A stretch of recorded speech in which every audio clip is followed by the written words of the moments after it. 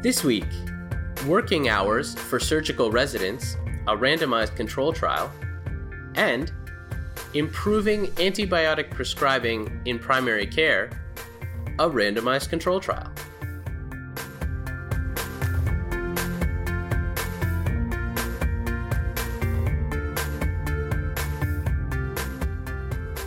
Hello and welcome to The Rounds Table, a weekly podcast about major new research in medicine hosted online at Healthy Debate. I'm your host, Amol Verma, a resident in general internal medicine at the University of Toronto. And today I'm joined by Nathan Zilbert, who is a general surgery resident also at the University of Toronto. Hey Nathan, how's it going? Very well, Amol. How are you doing? I am good. So Nathan, it's 6 o'clock in the morning and we're doing an emergency recording session because the episode that we recorded over the weekend was had technical errors or whatever. So can't trust technology sometimes. Isn't that what they say? Never work with technology or animals. Showbiz.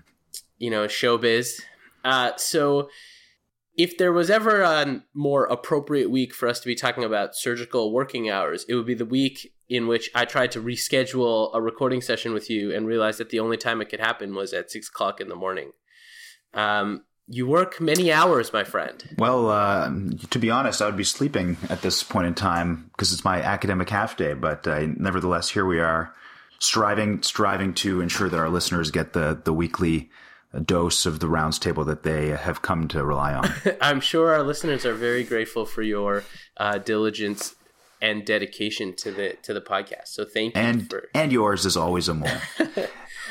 So Nathan, let's my back hurts from you patting it so hard. I hope yours hurts too. You have a giant Amol-sized handprint on your back. Okay, so Nathan, before we dive into our papers for this week, actually, we have a special segment from our medical student, Jennifer Peng, who's going to talk to us about primary care for men who have sex with men.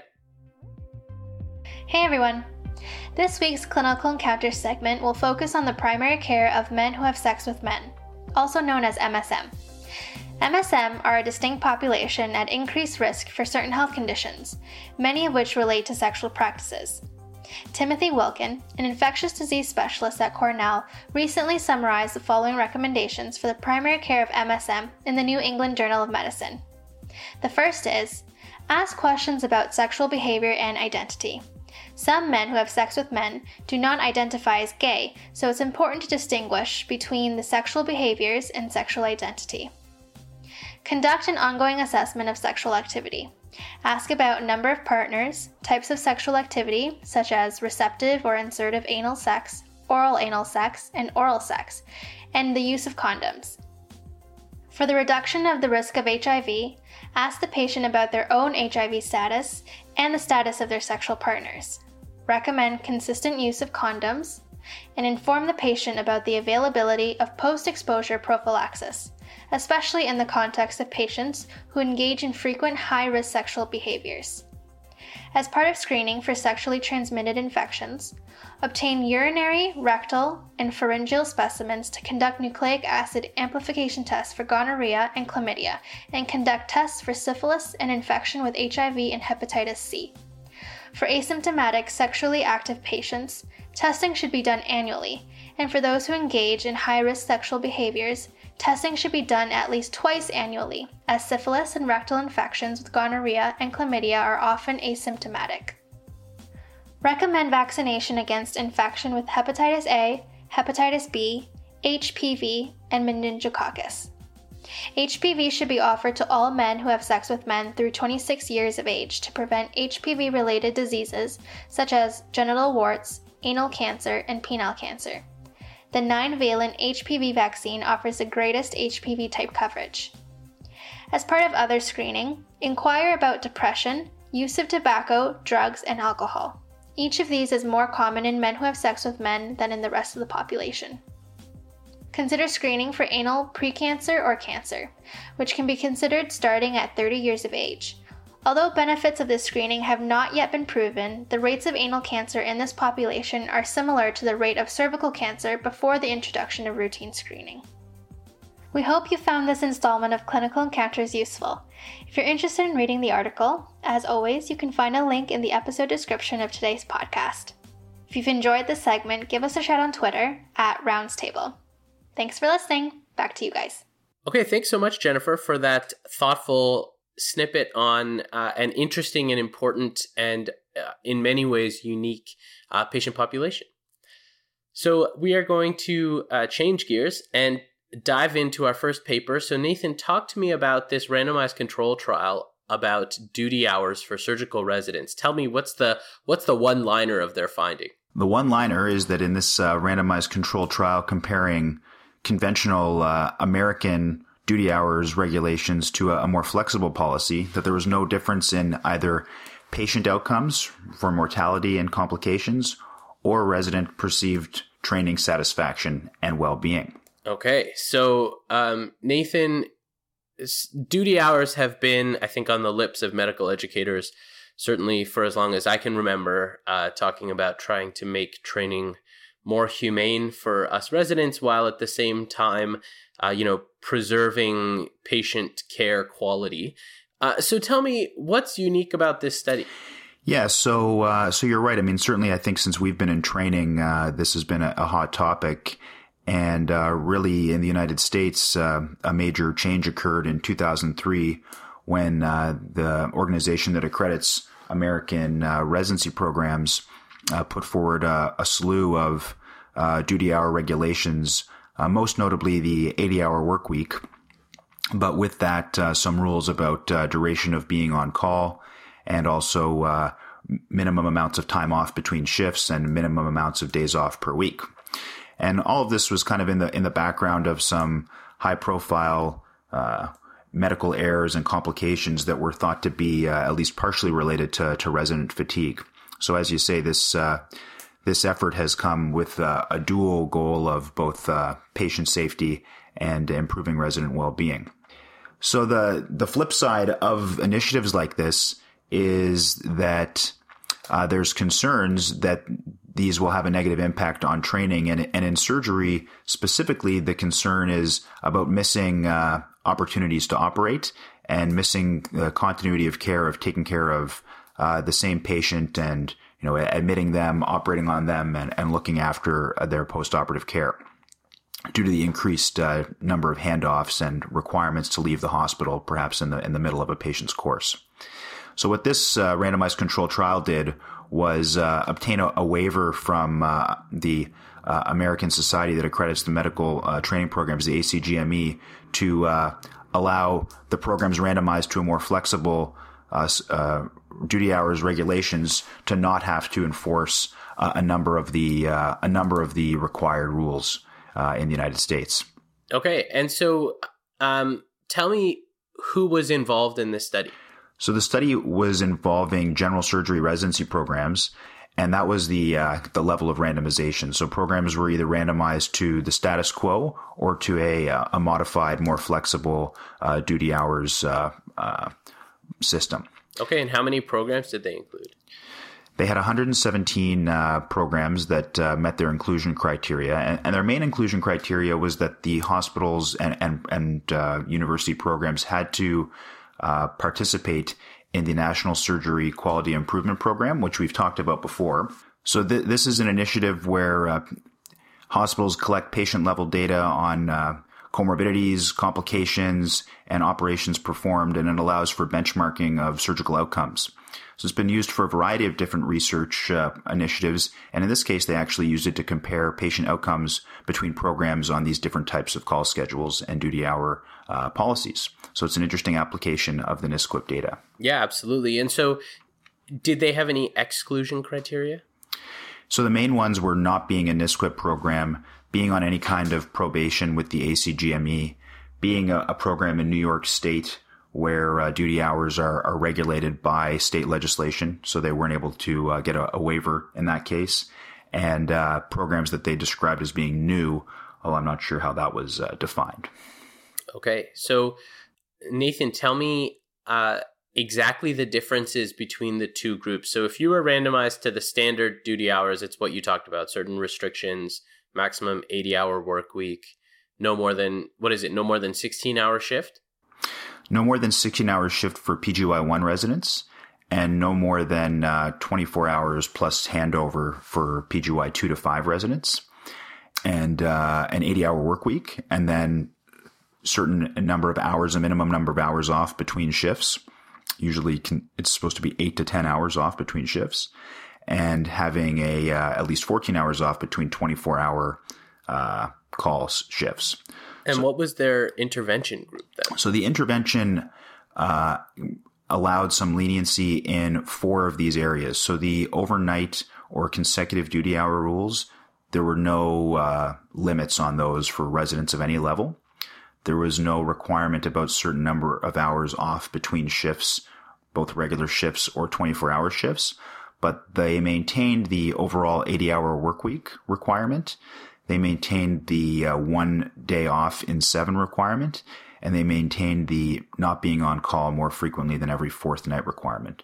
So this is still the flexible policy obviously still has some structure and certainly is not a return to the pre-duty hours. People could work 120 hours a week for weeks on end system, but it's lenient in the ways that I just reviewed. Okay, and did every one of the intervention sites have to have the same work hours, or they were just allowed to pick and choose which ones they followed? They were basically allowed to pick and choose. The way that they determined adherence in the intervention group was basically asking the program director of that residency program, are you being lenient or allowing flexibility in any one of those 4 categories? And if you were, they deemed you as compliant with the protocol of the study. So there definitely could have been some variability in the extent to which the programs randomized to the flexible group implemented that strategy. Right. So, they weren't overly prescriptive in the protocol.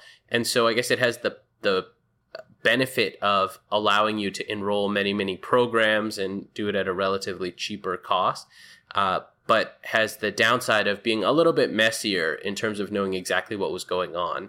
Yeah, especially since they didn't have the ability or were not able to tease out the details of those differences. So we don't even know the extent to which it was messy or the extent to which, was it any one of these 4 regulations that had a waiver allowed for it that more programs were choosing to make amends to and not others. We don't have any information about that.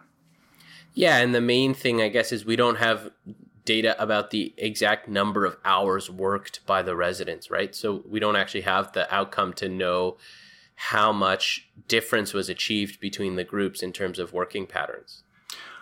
Right. We just know that in both groups it was capped at 80 hours. Yeah. And we know that they didn't have the rigorous restrictions about call shift length and hours off between shift length. Okay, so tell me, what was their outcome? So their main outcome was with respect to 30-day mortality and major complication rates as determined by the NISQIP data, that there were no differences in either of those important patient outcomes. And then the other area that they investigated, which we haven't explored yet, is the resident survey data. So halfway through this study, which was conducted over the 2014 academic year, the general surgery residents take their in-service exam, which is a computer-based exam done in January. And so they had over 4,000 residents taking the exam from all these different programs, and they surveyed them about both lifestyle-related outcomes and training satisfaction outcomes. And overall, they found that the training satisfaction and overall well-being were similar between these two groups. Okay, so I guess the headline banner finding is that there's no difference between the groups in terms of either patient safety outcomes or surgical resident experience or satisfaction. What about some more detailed outcomes? So do we know anything about what the surgeons preferred, what the experience was like between the two groups? Yeah, so they asked a lot of questions to try and hash that out, and I guess consistent with what you might expect, they found that the residents in the more flexible duty hours group had less issues about missing operations, less issues about continuity of care, and less issues about their overall operative experience. And the residents that were in the conventional training group, they reported more time for activities with friends and family, more time for rest and exercise. So just to pick a couple of them to give you some numbers. So when they talked about missing an operation for an emergency or an elective case, the residents in the flexible group only had this as sort of a negative issue about 15% of the time. But for those in the standard training group, it was between a third and 45% of the time. So that's one area where the flexible group seemed to have a preference with respect to having time for rest. The flexible group, about a quarter of them said that they had issues or viewed their current training environment as negative with respect for time for rest, whereas less than 10% of people had that issue in the conventional group. Okay, Nathan. So to me, it seems like everything is sort of coming out in the wash here. People who had less duty hour restrictions worked more, and people with more duty hour restrictions worked less, but ultimately there was no real difference in patient outcomes. I mean, I think the more qualitative distinction between, operating on patients that you've looked after in a more longitudinal way seems to be one of the criticisms of more rigid duty hour regulations. And I do think it is a bit hard for us to imagine what this could be like for residents in all specialties where, a certain arbitrary period of time occurs and they literally will kick you out of the hospital, kick you out of the operating room, kick you out of rounds, interrupt your presentation and remove your computer access for the time that you're not supposed to be working and prevent your ID badge from letting you into the hospital. Wow, I didn't realize that such draconian measures were in place. Yeah, I mean, I don't think that's the case in every single hospital, but it is definitely the case in some because for at least I think the initial period of duty hours regulations being on the books, they were not overly well enforced. And then you'd have, people, reporting these infractions and hospitals having to come up with strategies to ensure compliance so they wouldn't lose their accreditation. Sure. And so how do you interpret this result? Because in my interpretation, it seems like this result reinforces whatever your pre-existing notions were. Yeah, I think you can definitely argue it both ways. I mean, patient safety is not jeopardized with a more lenient schedule, and neither are resident outcomes, but at the same time imposing more strict regulations and handovers frequency that results from that apparently also doesn't result in an increased rate of complications or mortality. So I think you can argue it both ways. The authors are pretty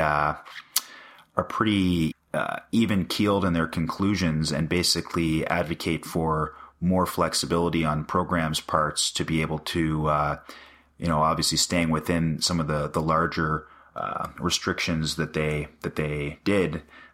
They advocate for residency programs to be able to have more flexibility to optimize the training in their program for their residents. And maybe this would result in some programs that revert back to more traditional call schedules or some that kind of maintain the status quo and, residents and faculty could sort of migrate to those programs that fits their philosophy best. Again, within still the 80-hour work week and some other structure. Great, thanks. Let's move on to our next topic. All right, so why don't you tell me about antibiotic prescribing practices in primary care? I will. So this was a randomized control trial of primary care practices, which found that behavioral interventions could reduce inappropriate antibiotic prescribing for patients with upper respiratory tract infections. Okay, so why don't you tell me about what we knew about prescribing patterns in this situation and why you chose this study? Yeah, so this was an interesting randomized control trial of behavioral interventions that was published in JAMA recently.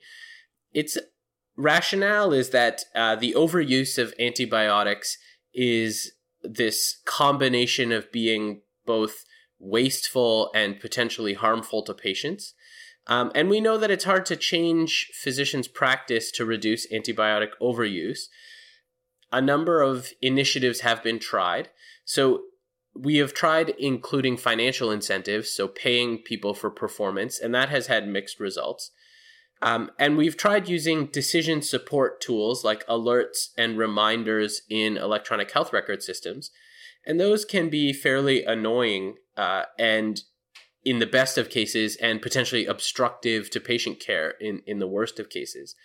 And so this study was looking at some of those decision support type interventions and comparing it to an intervention which is more behavioral. That is, that it appeals to the psychology of care providers, sort of classically fits in the domain of behavioral psychology and is increasingly being used as policy instruments and famously being called sort of nudging people's behavior.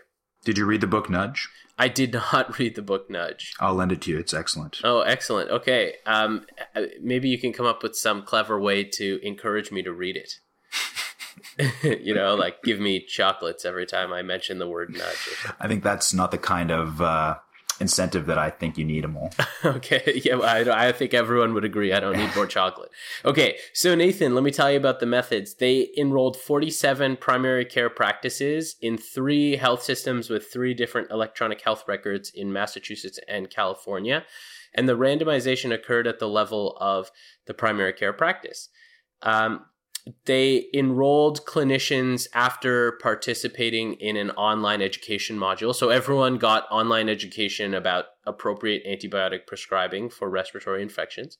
So how did they select the cases where they deemed antibiotic prescription appropriate or inappropriate? Yeah, so this study was based on diagnostic codes, basically. And they looked at specific diagnostic codes for which antibiotics would be typically inappropriate. So things like influenza, nonspecific upper respiratory tract infections, and acute bronchitis. And they said any patient who had received one of those diagnostic codes technically should not require antibiotics. And so if they looked at the rate of prescribing antibiotics in that patient population. Now, they were a little bit stringent because they recognized that, some situations, patients have comorbidities, et cetera, where you might be more likely to prescribe antibiotics. So they excluded patients who had comorbidities.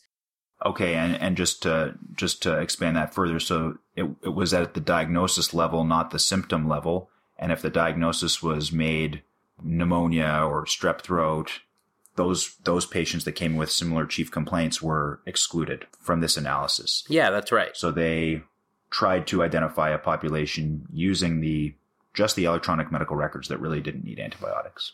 Exactly. So as you mentioned, that their primary method of data collection was through the electronic health records. So,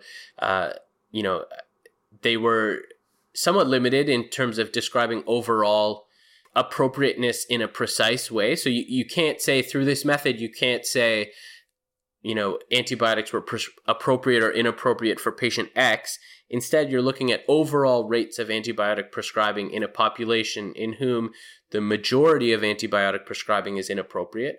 You recognize that maybe some antibiotics are appropriate, in certain settings, but the goal is to see, can you reduce the antibiotic prescribing in that population overall? Right. Not necessarily to zero. Exactly. Okay, so tell me about how they their intervention and how they tried to do this. Yeah, so there were 3 interventions, 2 that were sort of more in the traditional form of decision support, and 1 that was more behaviorally based. So the first intervention was called suggested alternatives. And when the clinician entered a diagnosis of upper respiratory tract infection in their electronic health record, a pop-up screen was triggered which said, antibiotics are not generally indicated for this diagnosis, and offered several other suggestions such as decongestants, etc. And So just to be clear, that screen popped up whether or not the clinician had started to prescribe an antibiotic. It was at the time of diagnosing the URTI, upper respiratory tract infection. Okay, that one seems annoying to me. I agree with you. So the second decision support was called accountable justification. And so this was a prompt in the electronic health record that required physicians to justify with a free text response their decision to prescribe an antibiotic after they started prescribing an antibiotic. So in this case, it's different because they would have to make the decision to use antibiotics before the intervention occurred. Is that right? Right. So you as a clinician go to, type out your prescription, and a prompt comes up that says, why did you choose to use this antibiotic? And it's a free text box, and you have to say, I chose to use it because of blank. Or I could mash the keyboard and a bunch of random letters would come up and I hit enter and then I could still prescribe my antibiotic? Yeah, you could write like ARGGGGH and then, hit go. That's more thoughtful than my mashing the keyboard randomly. Of the keyboard, yeah. But that's right. And then sentiment is similar. It's a similar sentiment. So then the third strategy of intervention was called peer comparison. And this is the more behavioral intervention where they're appealing to physicians' pride in their practice. So clinicians were ranked within their region, and the clinicians in the top 10% got an email saying, you're a top performer, gold star.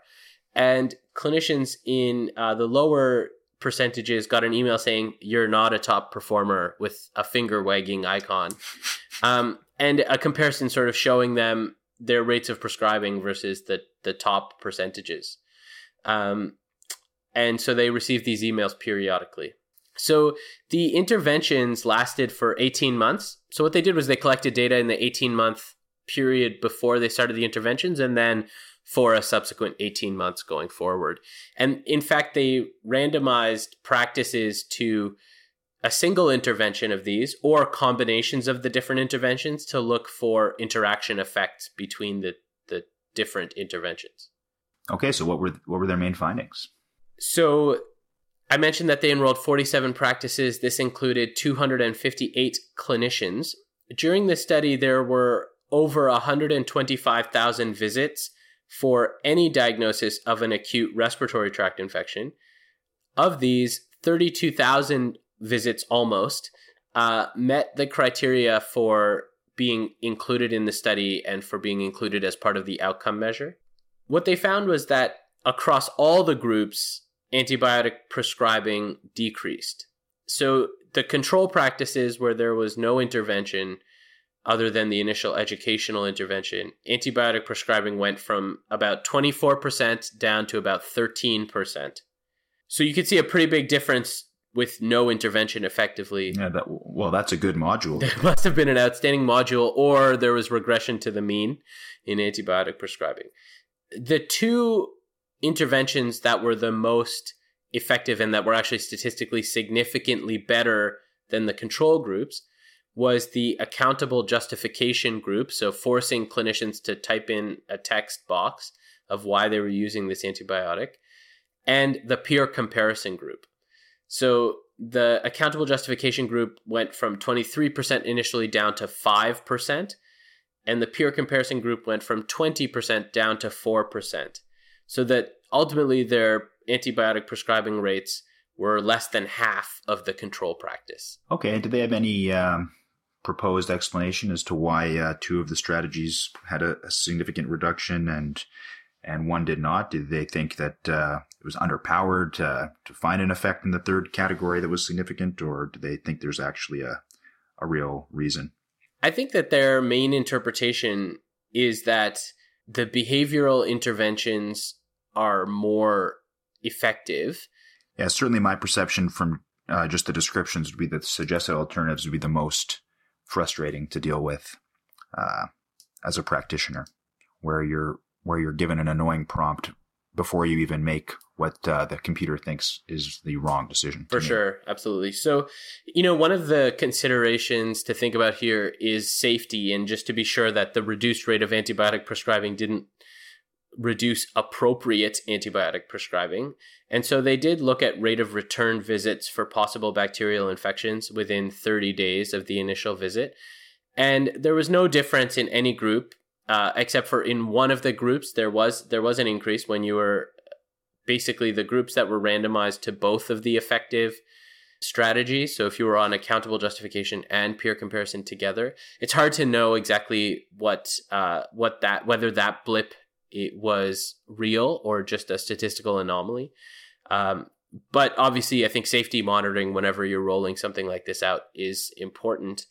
And what about the durability of the effect? Was this, did they have an opportunity to see if this persisted once the interventions were removed from the electronic health record, or these emails were stopped being sent, or was there a plan to continue them perpetually because they may be relatively low cost to maintain? What was the feeling about durability? Yeah, good question. So they don't present data in the post-intervention period. What they do show is that over the 18 months, the decrease in antibiotic prescribing was sustained and continued to decrease even. So certainly over a fairly long time window of 18 months, you saw benefit consistently and continued. But what happens after you stop the intervention is not clear. Okay, great.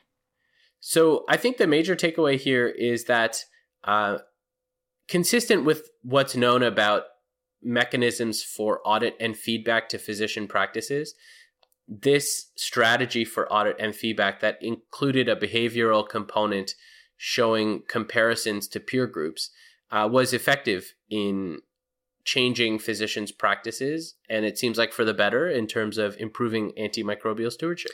Yeah, and I think, in an inpatient setting, we do have so many more resources like antimicrobial stewardship committees where most primary care doctors don't have any kind of support like that. And this type of work is very important.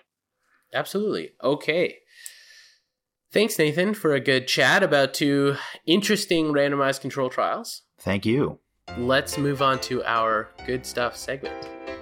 So tell me what caught your eye from the world of medicine this week. So I saw an article from earlier this month called Want to Save Lives? An innovative program targets one of the big causes of death, alcohol. And that caught my eye.